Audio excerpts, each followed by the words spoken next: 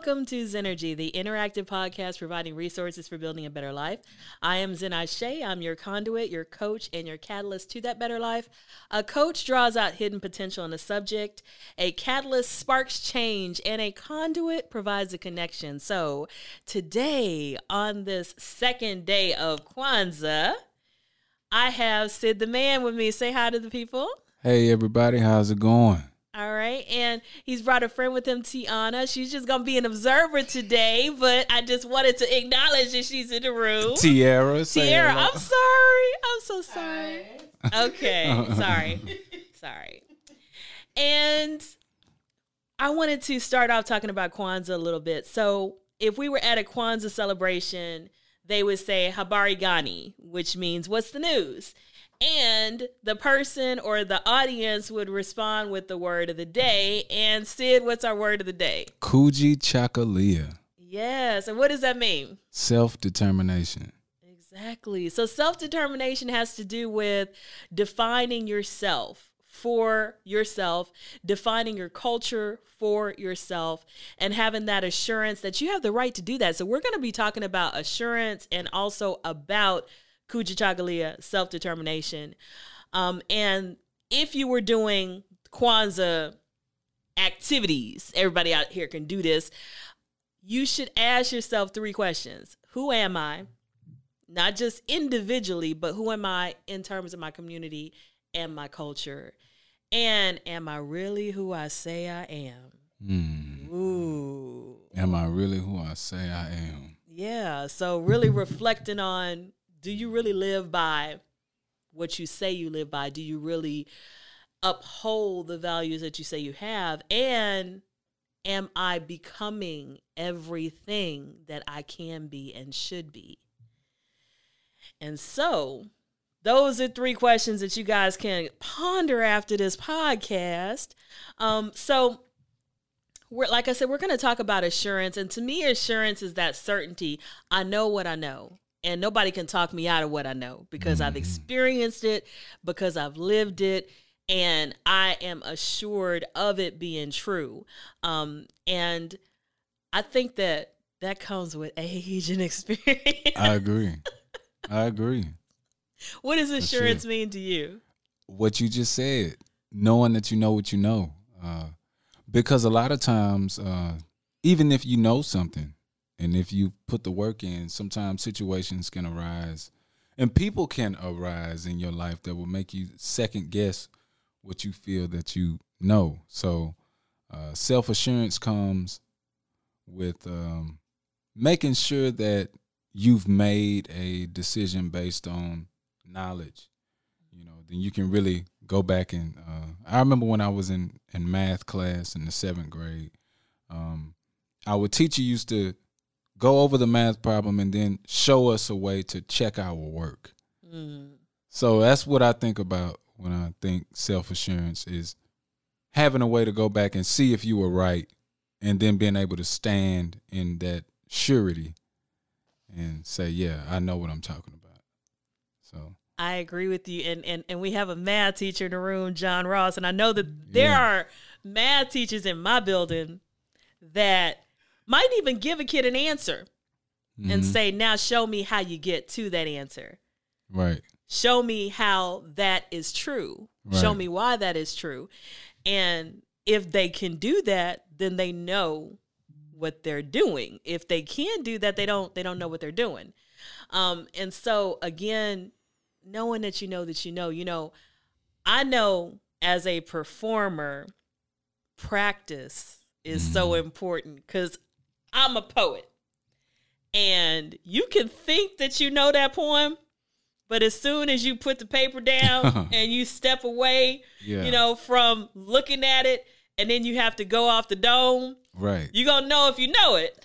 Right. And then also, do you know it under stress? Do you know it, when there's people frowning in the audience? Do you know it? Like I always talk about the first time I performed in a bigger area, and I was not used to the spotlight being on. And when you look out in the audience, you can only see the first 2 rows. Right. And everything else is black.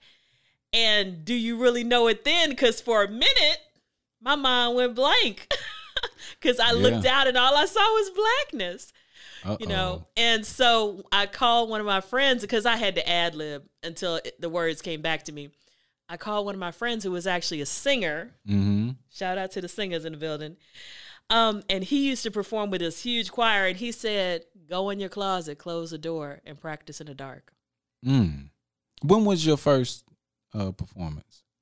My first performance was 4 years ago. Okay. My first performance. I had been writing. I've been writing since elementary school. Mm-hmm. And I've been published since about elementary school. I got one of my teachers published my first piece. But I had never performed before then. I had actually written performance pieces. I had actually written a play in college that got performed, but I had never performed before 4 years ago. And I didn't even see myself. I was nervous and didn't see myself. I was intimidated by spoken word artists. Really? You know. Oh, yeah. Well, in Houston, I agree. The spoken word artists in Houston, I mean, they can be intimidating, especially if you have to come behind one of the ones that's like one of the ones that's really on fire. Yeah, we got some talented poets in the city, so yeah, we do, yeah, and it takes courage. But you know, what I learned is practicing in a lot of different situations. You know, there's a book by Malcolm Gladwell, and he talks about the 10,000 hour rule. If you want to be an expert at something, you got to put in the time. You have to put in those 10,000 hours. And I found when I first started, I practiced in my bathroom. I practiced in the closet, like I told you, in the dark. I sat my son and a couple of neighbors down in the living room and practiced in front of them because it was the nerves. I had to get rid of the nerves. So do you practice 10,000 hours in each location? No, or is it a cumulative 10,000? I don't keep track of the time I practice. I know that I've put in way more than 10,000 hours because I've been writing since I was like 9. Mm-hmm. So I know that I put in that time. I wouldn't even want to estimate how many hours I have spent writing and rewriting. It's hours and hours, probably 100,000 to be honest with you. But the practice itself, you know, a lot of times I practice in the car on my way to an event. Sometimes I practice, I'll be in a tub practicing, you know, just wherever, because I think you have, and if you're away from the stage, this 8 months of COVID, the first time I got back up on a stage, that was the most nervous I have been in 4 years, was that first time back on the stage, which was my show on December 18th. That first, I was nervous that whole day. Oh, I couldn't even think about work hardly. I was so Dallas. nervous. Oh, yeah. I was nervous. So what do you want to say about practicing, about honing your craft, about even, I will say this, I think artists, we're some might say arrogant, some might say confident, some might say bold. We have to have a certain amount, a little bit of crazy in us and a little bit of, I know that I'm good and I got something to say. You know, we have to have that certainty, because if you don't have that certainty, I think you're going to quit. And nobody will believe you. So like I tell artists this, you know, often, if you don't believe you, nobody else will. And so sometimes people can write things that sound good and they write things that they think other people will like. But if it doesn't heal you first, it won't heal anybody else. And that's what I think the beauty of being an artist is. Especially when I sit down and write something. I never have the consumer in mind when I sit down to write. Never. It's always something that I feel that I either want to say or want to produce or compose. So those of you all who don't know, of course, I'm a singer, but I'm a writer and a composer. So I do my own music, sit down with my software and I hammer it out on the keys. But it has to be something that I like and that I would listen to over and over again, or I won't put it out.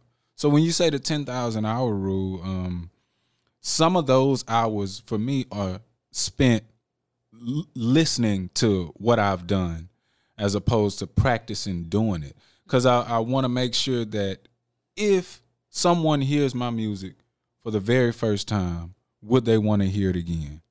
I don't have the budget or the resources at this time to program someone to like my music.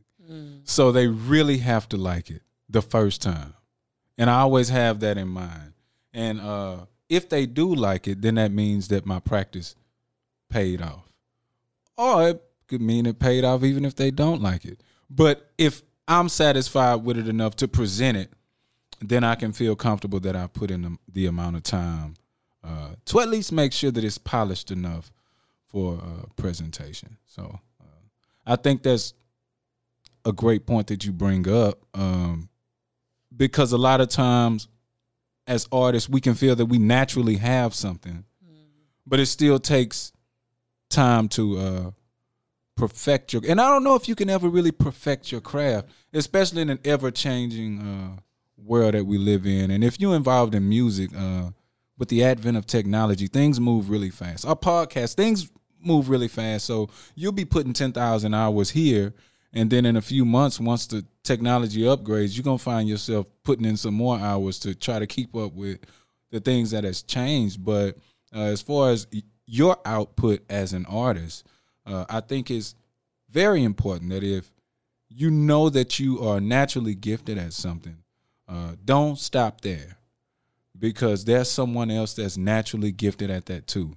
And the difference between that person and you is going to be the amount of time that you put in making that be polished up and ready for presentation. Because, you know, some people can naturally cook too. That don't mean everybody should eat their food. That's true. You know, presentation is very important. And I think that everything about a piece of art is important.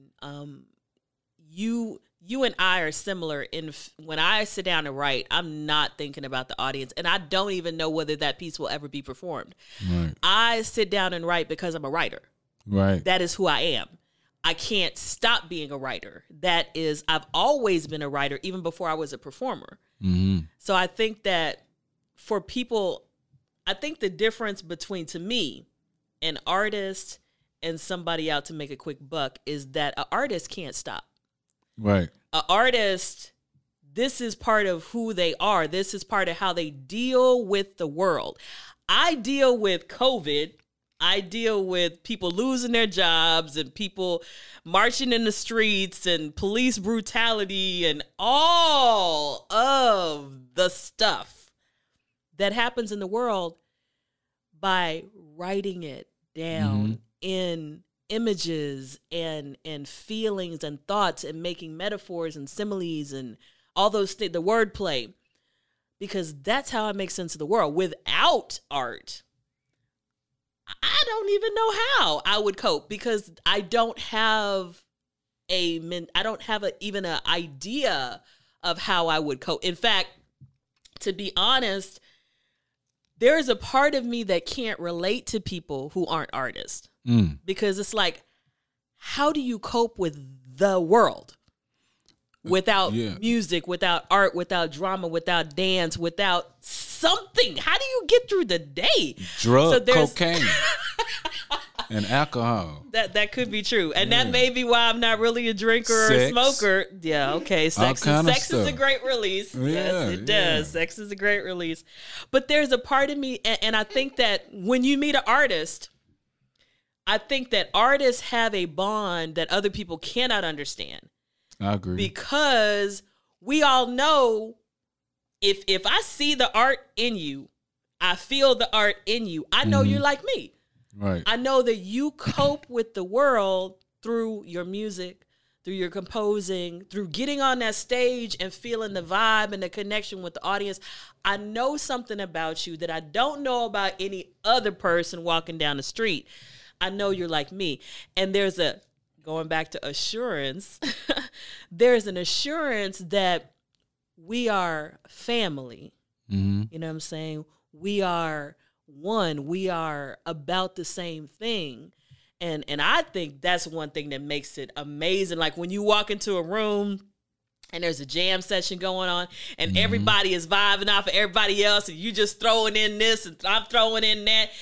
It's because we all are the same, you know. And it's just, if you've never experienced a real jam session, it's something. Well, it's we something definitely real. have them in Houston. I've been a part of several sessions.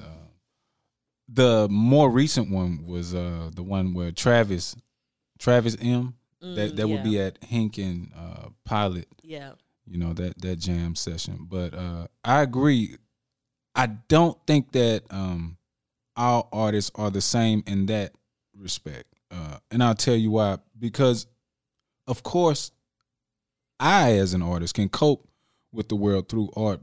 But another way that I use my art for myself is to create my own world. And sometimes I'm so deep into what I'm creating to where I'm not even aware of what's going on in the world to have the wherewithal to cope with it. You know what I'm saying? So sometimes I like to shut out everything and just say, all right, if I had a blank canvas, what would I do with it? Or if I had dead silence, what would I do with it? And when I create, it is dead silent. And there's not many people that have ever saw me create anything or even write a song or even been in the studio with me. There's not many people that have, because I start from silence or a blank canvas. And when I create music, I don't listen to music.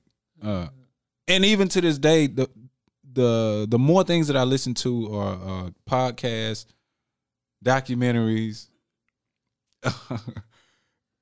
financial stuff, stock market stuff. It's very little music, because I want to make sure that when I decide to create, that the influence that I have at the end of the day is something that's coming from me.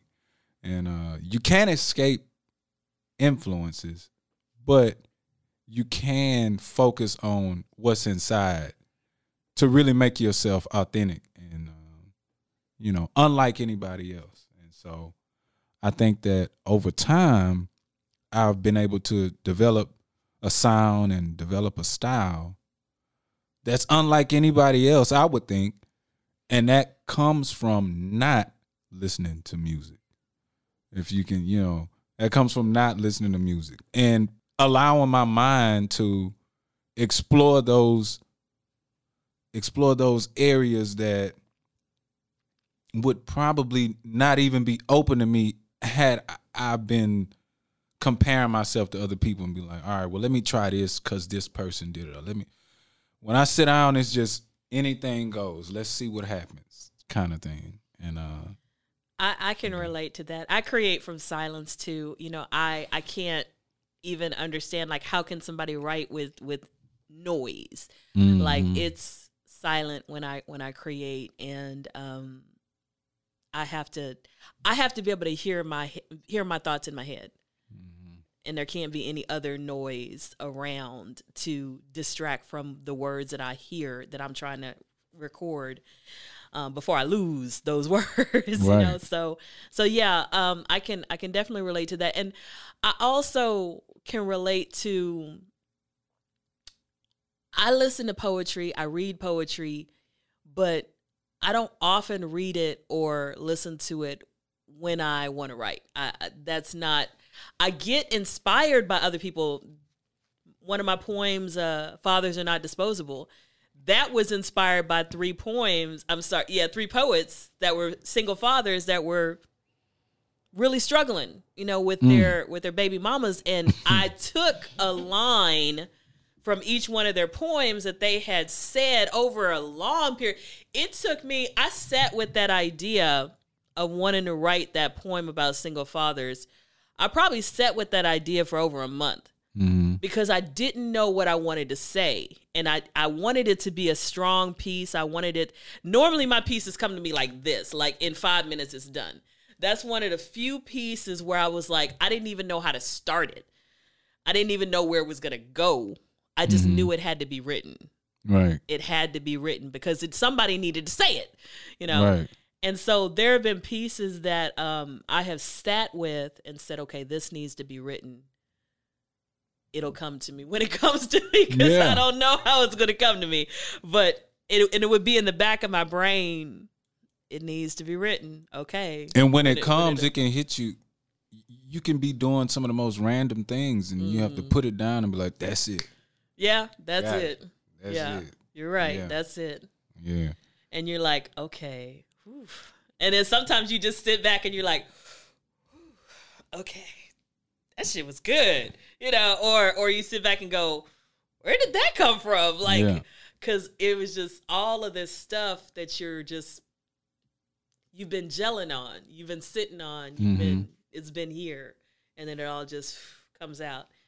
And it's, you know, I think that that's the beauty of culture, that's the beauty of art, and that's also the beauty of, as you said, wanting to be original. You know, we're talking about Kujichagulia, self-determination, having that assurance that I have the right to be completely different, come up with a different style, come up with a different take on whatever it is, and I'm going to put this out here and be true to myself, be true to my art, you know, and I think that that's very much a powerful thing for the culture.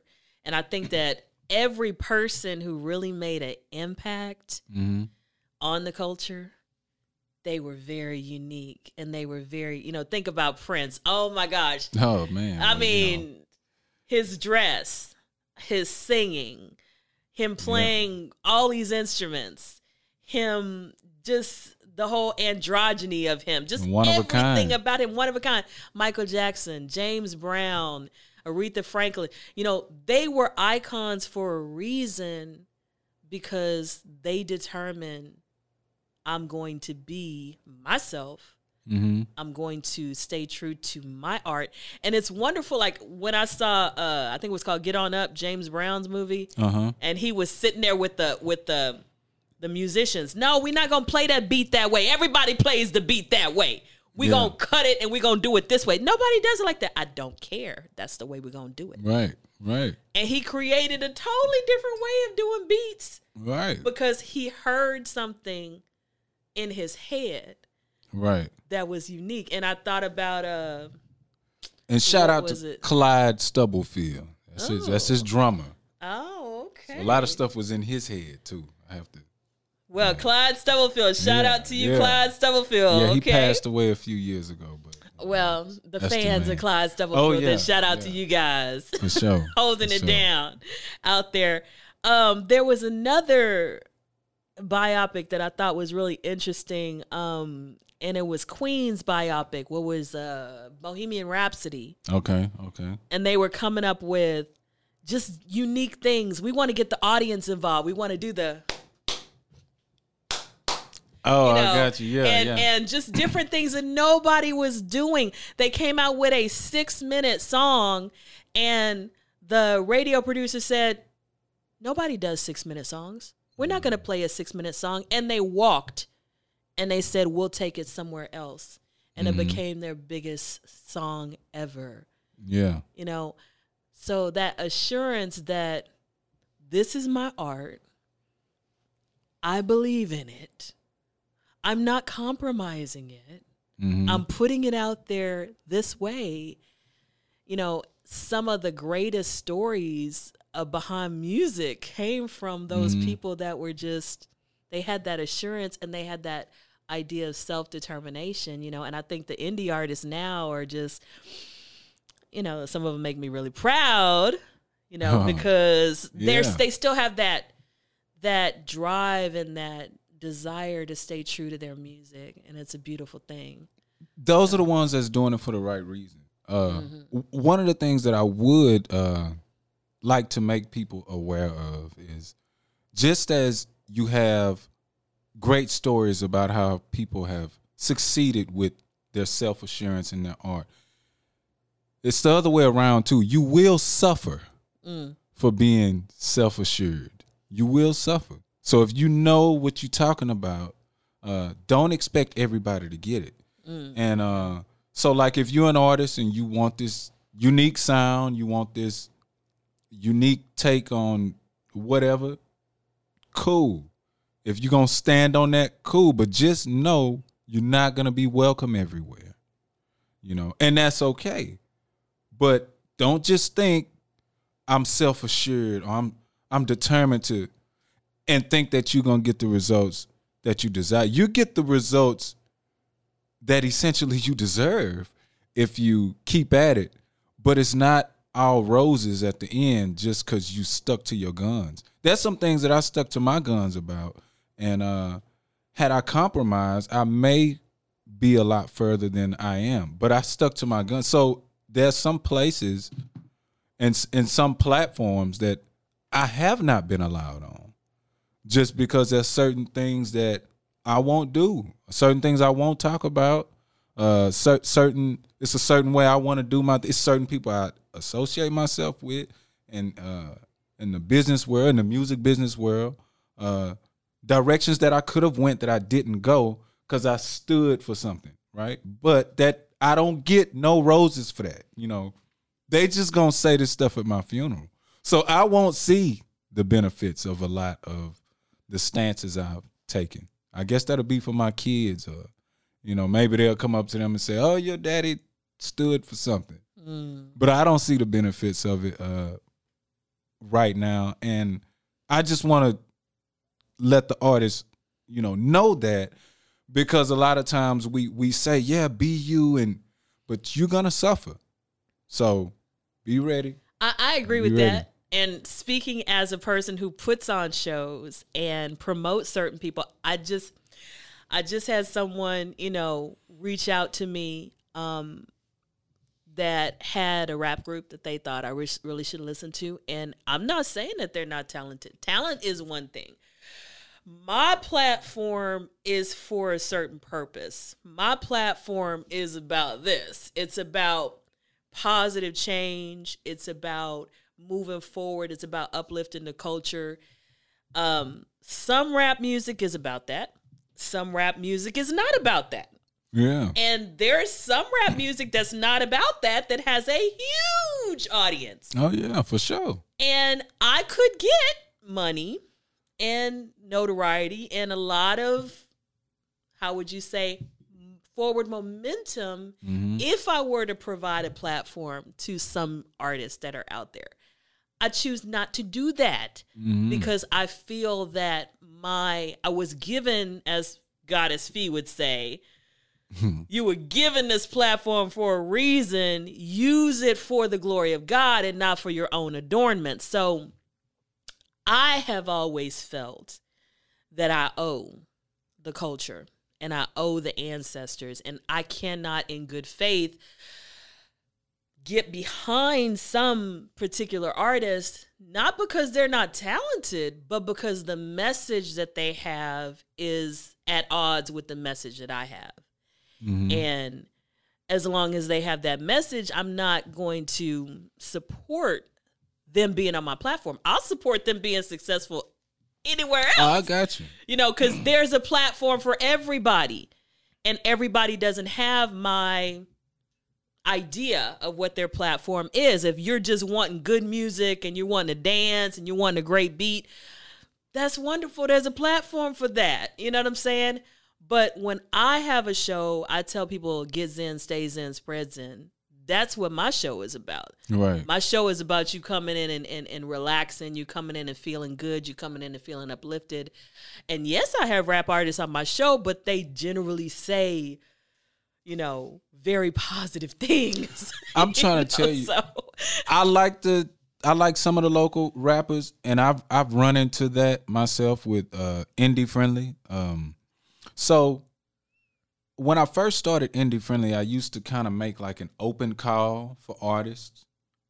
Submit your music, do this, do that, so I can hear it. And then I stopped because most of the people that were submitting were rappers. And I'm like, all right, I need more than rap to be on the stage. And then some of the rap, as you described, is not compatible with what I would like to put out, you know. And there's some some artists that have said things that I don't necessarily agree with, but their overall presentation was okay enough for me to put them on the stage. But overall, I do take that same approach as you, like, okay, now this platform is a blessing to me first. So it has to be a blessing as far as the output that comes from it to the rest of the world. And if I'm not going to take the responsibility or the accountability of what is on this stage and on this platform, then I don't deserve it, you know. I don't deserve it. And just as God gives, he takes. So, you know, I always try to keep that in mind. But shout out to the rappers, man. But y'all got to come on, man. Y'all really slipping out here. And there's some good hip-hop artists out here. But, man, y'all rappers really need to step y'all game up. The production is steady climbing. But the lyricism and the subject matter, we getting dumber by the day, man. And it's crazy. And the stuff that, and it's not that it's not good rap out there, but the people who are curating this stuff at these radio stations, like they picking the dumbest stuff. They're picking the most unintellectual material and feeding it to us. And unconsciously or subconsciously, people who hear that, other aspiring artists, will think that that's the sound to emulate, or that's the subject matter to repeat or co-sign. And it's not. You know, so to all you rappers out there that's just rapping, you got a responsibility as well. And I think that whatever happens to us after we die, I don't know, but I feel as if I'll have to answer for some of this stuff. So, I mean, the hip hop, man, is disappointing. And I make no apologies for saying that, because it's been too long. And hip hop is the most popular genre in the whole world. And to me, that means they have the biggest responsibility in all of music. And to waste or to squander that opportunity to say some foolishness on the stage for some type of vain purpose, I think is irresponsible. But a lot of people don't know better. And so I hope y'all don't take this the wrong way, but, you know, castor oil doesn't taste good. But I hear it's good, you know. Well, I want to piggyback off of what you said, and I want to go back to the very beginning of this podcast. I started off saying that on this day of Kujichagulia, you should be asking yourself a couple of questions. Who am I? As an artist, if you don't know who you are, you need to go back to the beginning and figure out, who am I as an artist? What is my purpose as an artist? And it shouldn't be just to make $1. I'm sorry, it shouldn't be. We all have to make a living. But having a gift that everybody doesn't have, having the ability to translate a lyric into something that goes into people's hearts and minds, or translate a rhyme into something that goes into people's hearts and minds, or creating scenes, you know, visually with your paintbrush, or sculpture, or artistically through drama, through dance, whatever. If you can change and impact a person's mood, their way that they see the world, you got to be about more than making $1. I'm sorry. You do.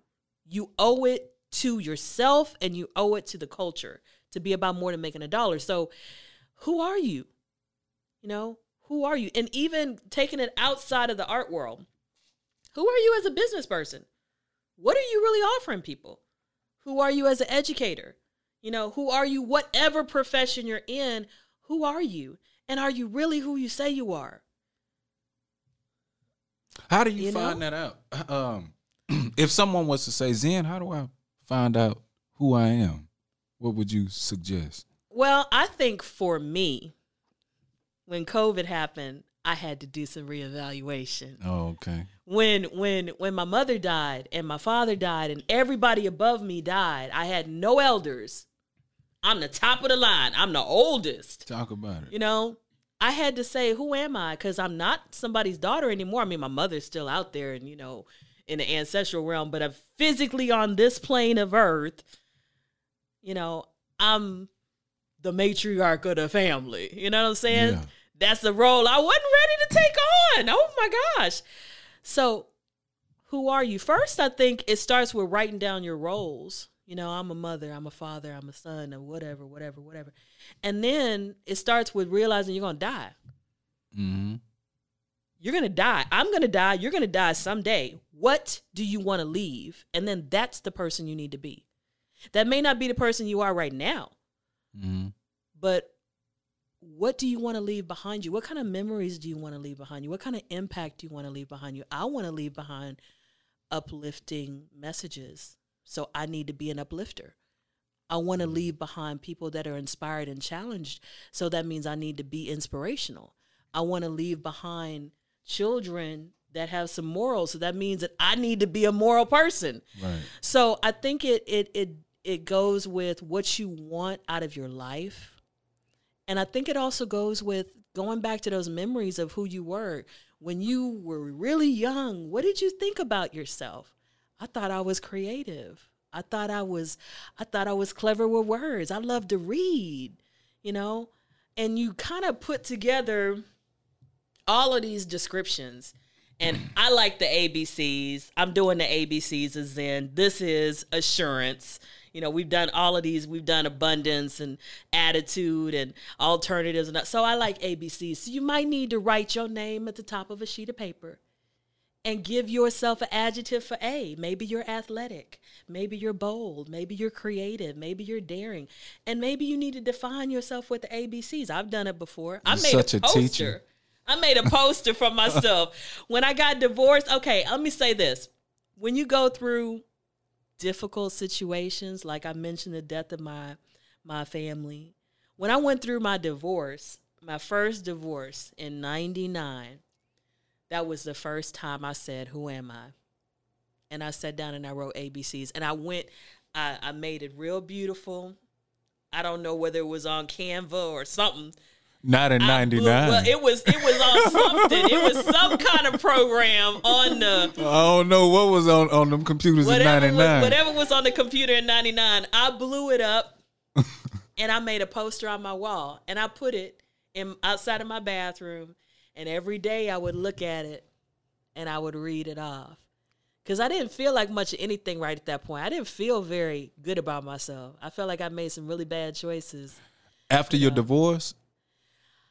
When I'm not the typical black woman, okay? I was raised in a very traditional family, and there was only one other person that got divorced before me. And her husband, everybody was like, divorce him. He was an alcoholic. He gave her an incurable disease, sexually transmitted.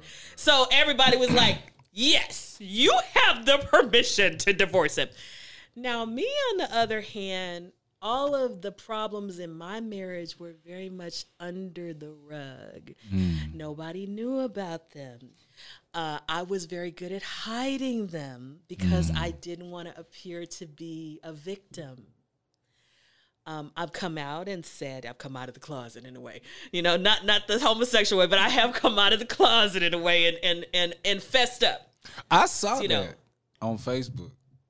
Yeah, I did. I have come out in the last year or so. I've really come out, and I've done it on different pieces of poetry and stuff before, but I really have come out and said, these are the things that happened to me, and very few people know it. But now I have a platform, and I feel like people might, like Steve Harvey said, I don't have a PhD. I'm not a psychologist, but I can tell you how to get here because I came from nothing. Now, in a sense, I didn't come from nothing because I had two parents, and my parents both had degrees and all that stuff. But in a sense, I came from nothing when it comes from, you know, having to come out of an abusive situation, having to rebuild myself. So in that sense, I came from nothing, from ground zero. So who are you? Like I said, I think everybody has to find a way to define themselves. For me, it was going back to who I was as a child, thinking about all the dreams I had, thinking about all the talents I had, the goals I had, doing the ABCs of me.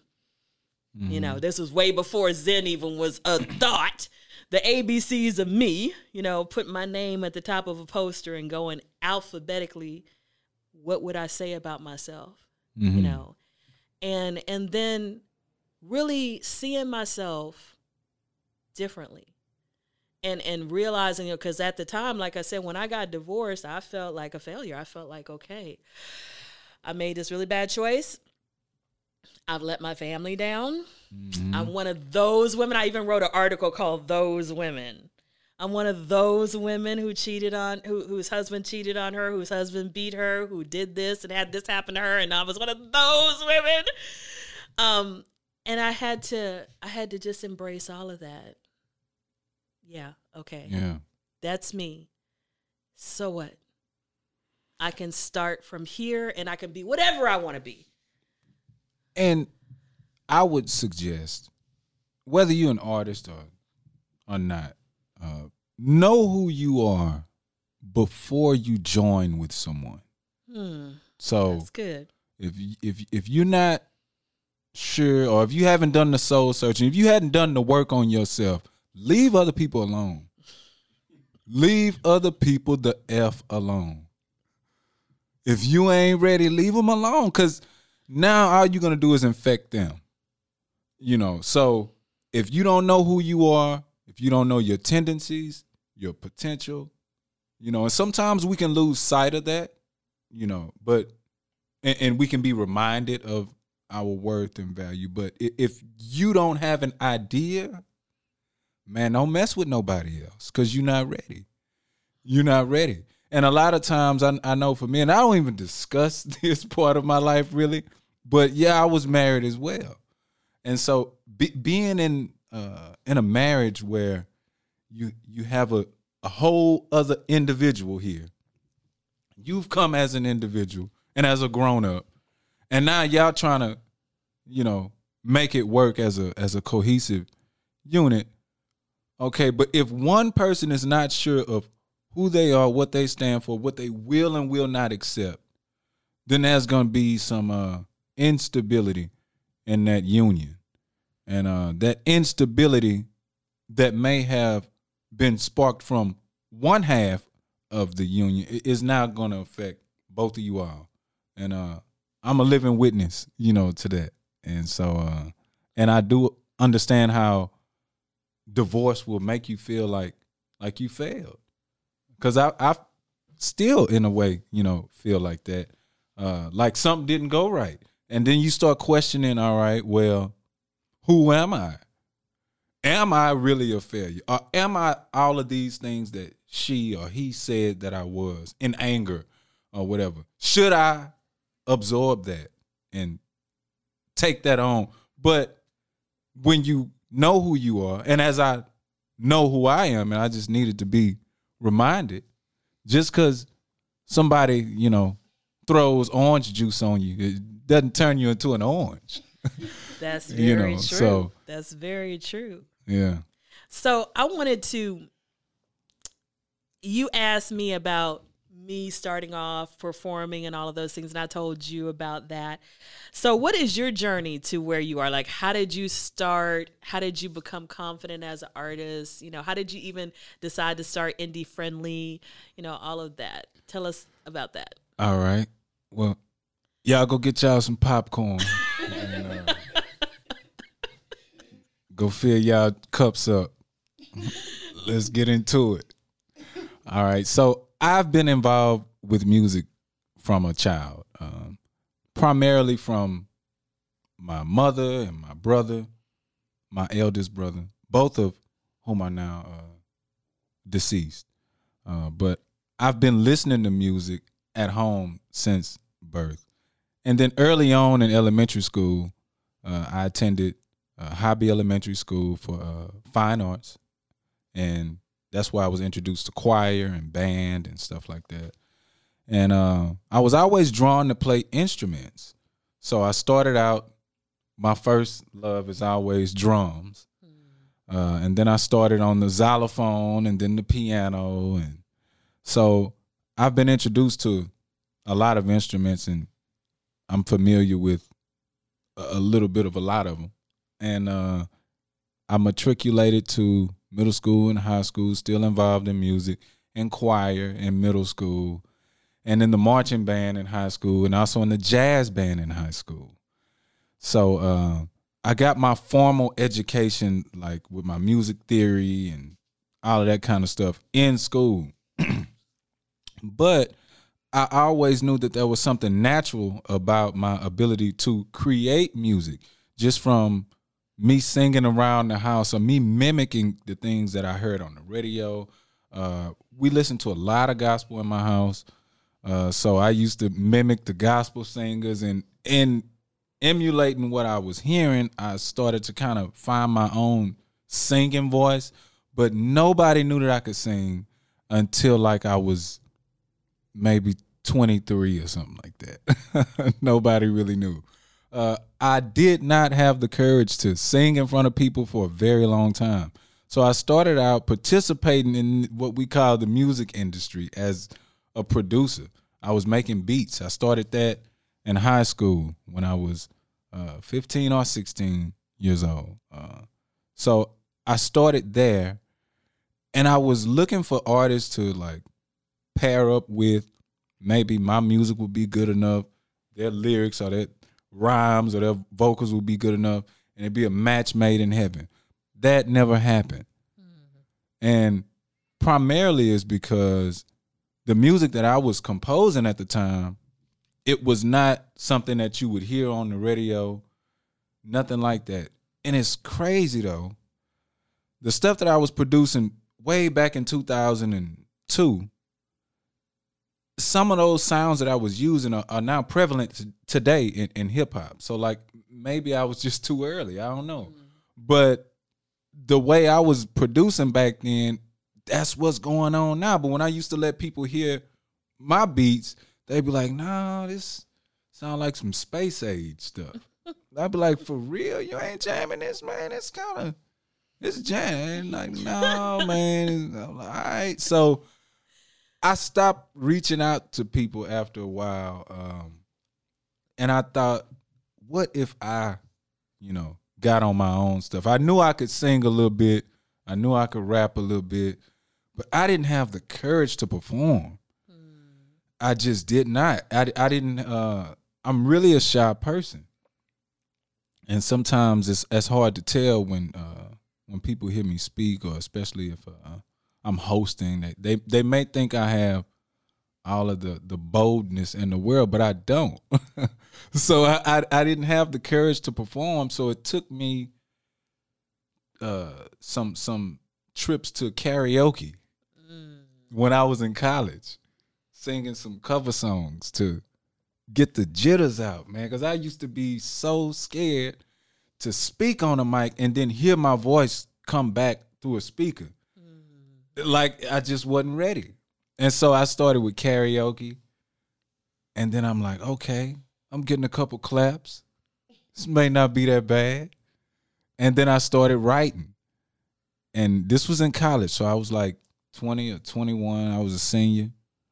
And once I start writing my first couple songs, I started recording at the studio this guy had in his house. And then I would listen back and I'm like, man, this sound, like it could probably be a real song. But I still was not ready to perform. To perform took the longest. It took the longest because I was not a performer. I didn't have any charisma on stage. And so I went to the Red Cat Jazz Cafe one time. And I had this song called On My Nerves. And it's this singer, Kaya Hicks. Everybody know who Takaya Hicks is. But she used to sing on, I think it was the second or third Sundays at the Red Cat Jazz Cafe.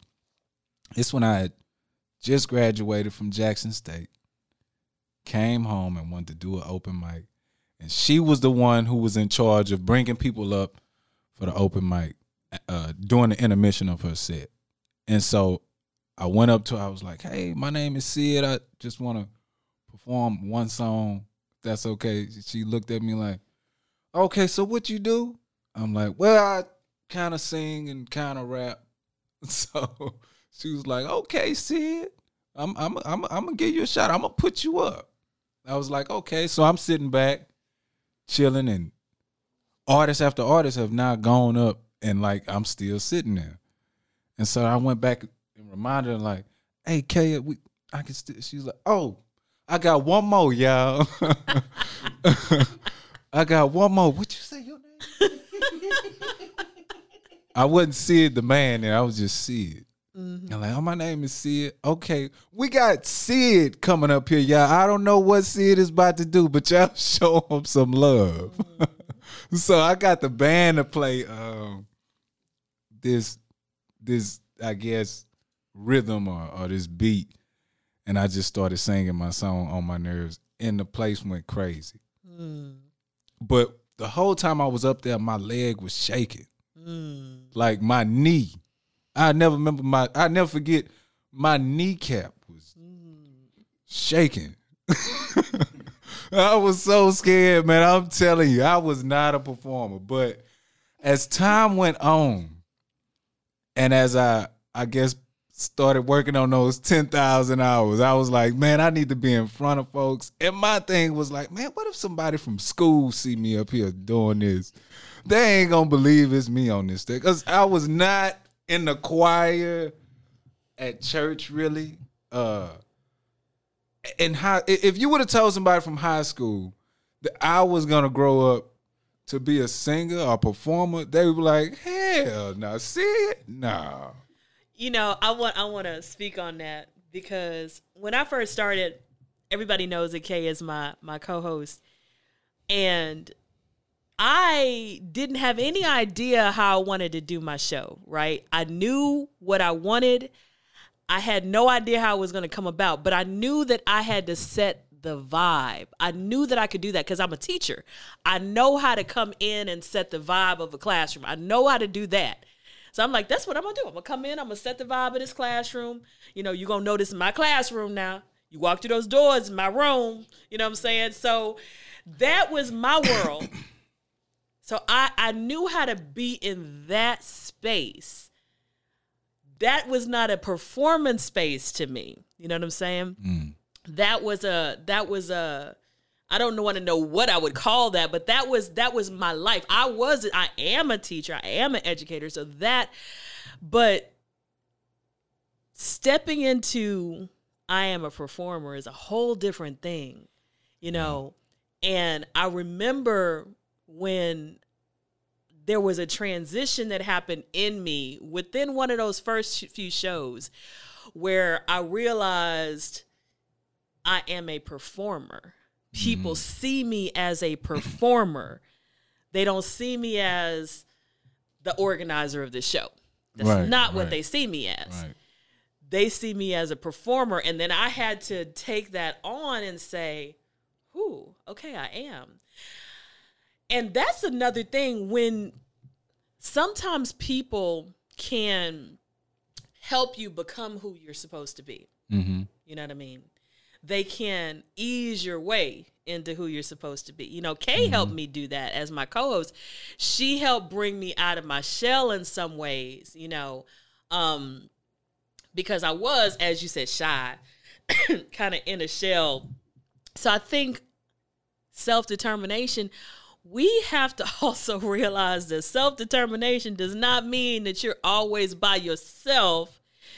It means that you are able to pull from everyone around you, your environment, to create yourself. You know what I'm saying? Because I was pulling from inspiration I was getting from other people, advice I was getting from other people, all kind of mentoring from other people, even though they might not have considered themselves mentoring me. You know, all of that was helping me determine myself, helping me become assured in myself. You know, so that's a whole nother thing that sometimes you have to be, as an artist, a sponge. Mm-hmm. You have to keep your uniqueness, but you also have to pull from all of the things around you that can help you become better at what you do. Watch, listen, take notes, maybe go to a class or two or whatever, but be a sponge and help you to develop yourself. Like you said, hone your natural abilities. For sure. So I get inspiration from comedians. That's the hardest job in show business, I think. You don't have no music, no nothing. People just looking at you like, okay, make me laugh. Hey, if you can do that job, you can do anything on the stage. Maybe not anything, but you can definitely, hold the audience's attention. And I just remember watching this one comedian who did not do a good job that night. But he wasn't funny, but he still had the audience's attention. But we just wasn't laughing. But I took away from it like, okay, well, he at least has the charisma to like make everybody still be quiet. And everybody was drunk. And he still held their attention. And if he just would have been funny, he'd have been straight. But I looked at it like, okay, well, when I'm up there, I need to do more than just sing. I need to engage with the audience. So sometimes I'll stop mid-song, especially if I'm performing with a live band, start speaking to the audience, let them know my inspiration behind what I'm singing, ask them a few questions. How many of y'all feel like I feel?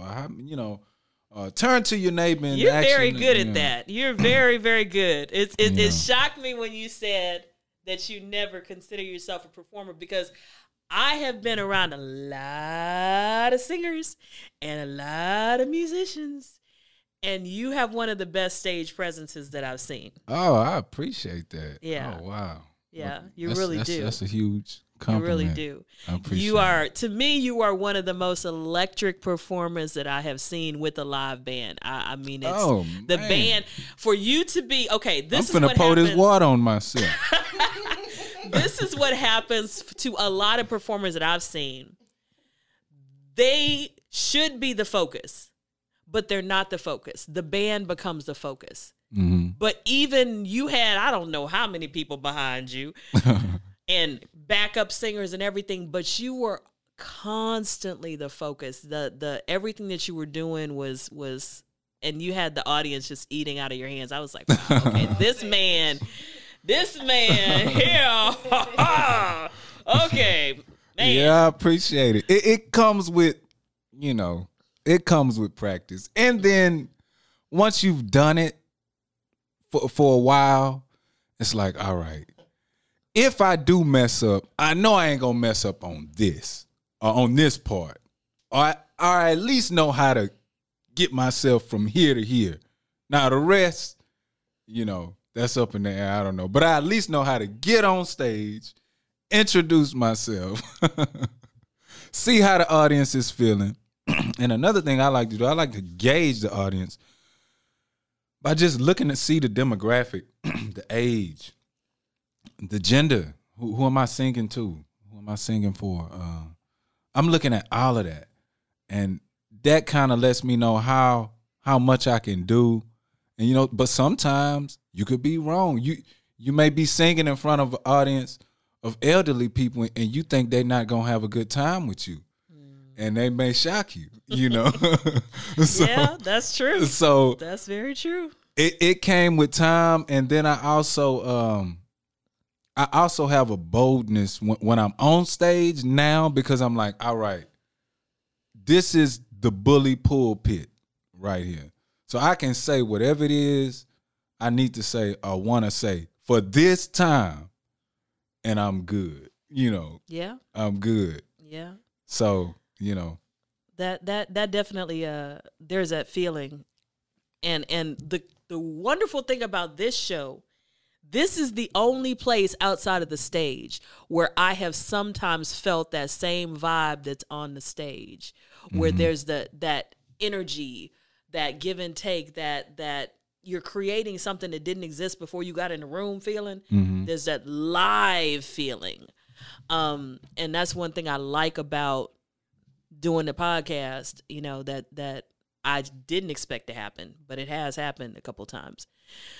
So I wanted, we're going to wrap up. I wanted you to sing a little bit for the people, and I wanted you to tell them where they can find you, and also tell them about the songs that we're going to be putting on the podcast, because, I want you guys that are watching on Instagram and Facebook Live to be able to stream his music, but the people on the podcast, I want them to kind of have a little bit of background on what we're going to be putting on the podcast episode when we edit this. So Got you. So what you all will hear on the podcast are two selections. The first selection being Keep Striving, which is on all streaming platforms. There's a full-length video. I would like to call it maybe like a short film. That's on YouTube. If you just search Syd the Man, SYDTHEMAN with no spaces. Don't put any spaces in between Syd the Man.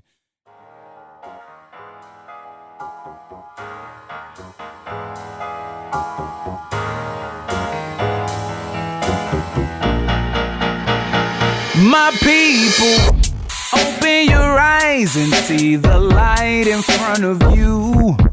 It shines like the sun, yet only reaches but a few. The lies that you've been told will soon all be exposed.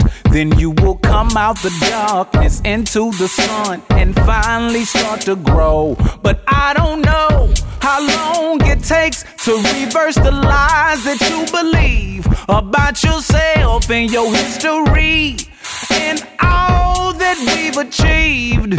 When you know what you've done, you know what you can do, then the whole world will see what they don't show you on the news. It's time to wake up and wake up your brother, wake up your sister too. We gotta soak up the knowledge that sets us free. So here's what I say to you: don't let what you know be all you know.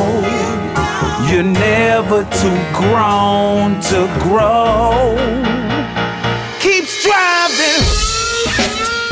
You'll find everything that you need to find. That's the first selection. The second selection is a favorite of mine, which was on my debut album, and I also released it as a single. Words Just Can't Explain It.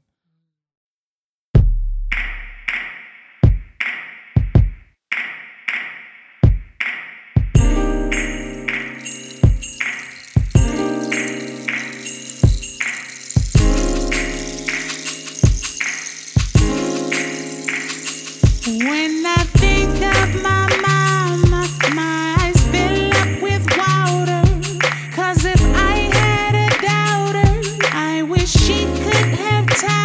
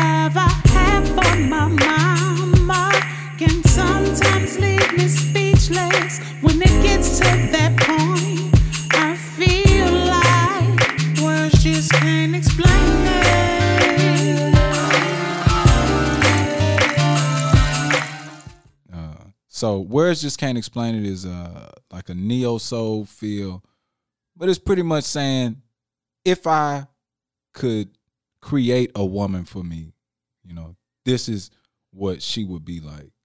And maybe I don't have the words to express that, but here's my best job, And keep striving. I forgot to explain that. That's for our people. Letting our people know that no matter what the enemy can put in front of us, we still need to keep striving. Because of course we're the people with the targets on our back for 400 years, and longer than that, but in America for 400 years, and we don't die, we multiply. So keep striving, y'all. Keep striving. That's really what that's about. And so I'll do a little bit of another song since y'all gonna hear these two songs. I wrote this song with my daughter in mind. So she was born in 2013. And that caused a shift, or I would say almost a total 180-degree turnaround from my content from my first album when she was born. I was like, well, what if she could turn on the radio and hear something? What would I want her to hear? And so that's when I came with a song called No One Is Better Than You. And it says, turn off your TV and your radio, 'cause there's something not being said that you ought to know. Everything you hear and see is only programming you to believe in the superficial. It's called selling a dream. There's absolutely no need to admire what's untrue.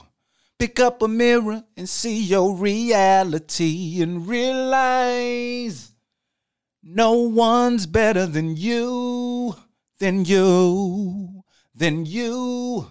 No one's better than you, than you, than you. See, I don't care about the clothes you wear or how you appear to be. What's on the outside can't show me anything internally. If all you got is the way you look, then you don't have nothing at all. Time and gravity on your body means everything eventually falls. Taking it all, taking it down. You won't look how you look now. When you learn what's beneath your skin, you'll never be without a good reason to smile. No one is better than you, than you, than you. No one is better than you. That's just a little bit, Thank you so much for that. That was an amazingly powerful message for us to end on. So this is the second day of Kwanzaa, and he has just given you a wonderful anthem about self-determination, about not being programmed, about not believing in all the hype that's out there, but really seeing your own worth, seeing your own value, and realizing that, we're all equally valuable, and we have to definitely embrace that, have that assurance of that. And I want to thank Sid the Man for being with Zenergy tonight. Well, thank you so much for having me. It's not that often you can have an in-depth conversation with another artist that's recorded. Because, of course, we chop it up, in our own circles, but the world should really feel privileged to have a podcast such as yours and other platforms in the city of Houston. Shout out to everyone who's pushing the culture forward, especially in the greater Houston area. But thank you for having me, because I think that the things that you do, y'all see, she got it all written out, what she stands for, what she's about. Her merchandise is here that's representative of the things that, you're about and what you're pushing. So I'm just thankful that I could embody some of those things that you have had in mind for your platform for you to, accept me on here. And yeah, so thanks a lot. I appreciate you. So y'all subscribe to this podcast. Don't miss the chance. And congratulations, you on Thank Spotify. Pandora, iHeartRadio. I mean, I'm pretty much almost everywhere that you can find a podcast. You can find me. I think there's only one platform I'm still waiting to get on, so pretty much everywhere. That's what's up. Congratulations on that. Thank you so much. Thank you so much. And I want to thank you guys for joining us. And I want to say, may you walk in Zenergy. Good night.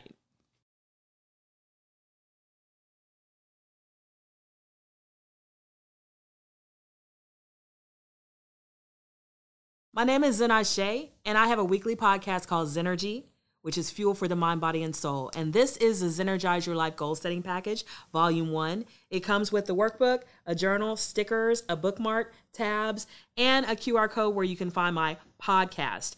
And inside this workbook, you're going to have 16 different principles. The first one, I'm going to show you mine, is abundance. You have a place to put pictures that inspire you of role models, also pictures of goals that you want to create, goals, journal prompts, meditations, affirmations, all kinds of things to help you focus on this principle to better your life. And like I said, there's 16 principles. So this is a $15 package that comes with all of these things I've shown you, $21 with shipping and handling, and you can get it at laughsandlyrics.com. So Zenergize your life with me. Thank you.